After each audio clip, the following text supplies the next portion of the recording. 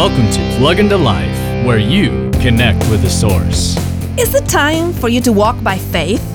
Sarah, Abraham's wife, had to leave her comfort zone and follow her husband even though he wasn't sure where they were going.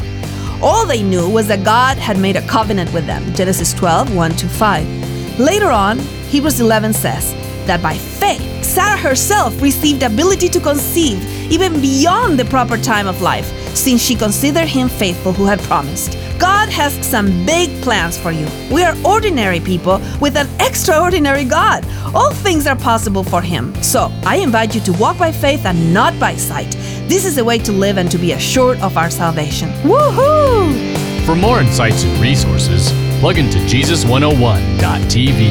That's Jesus101.tv.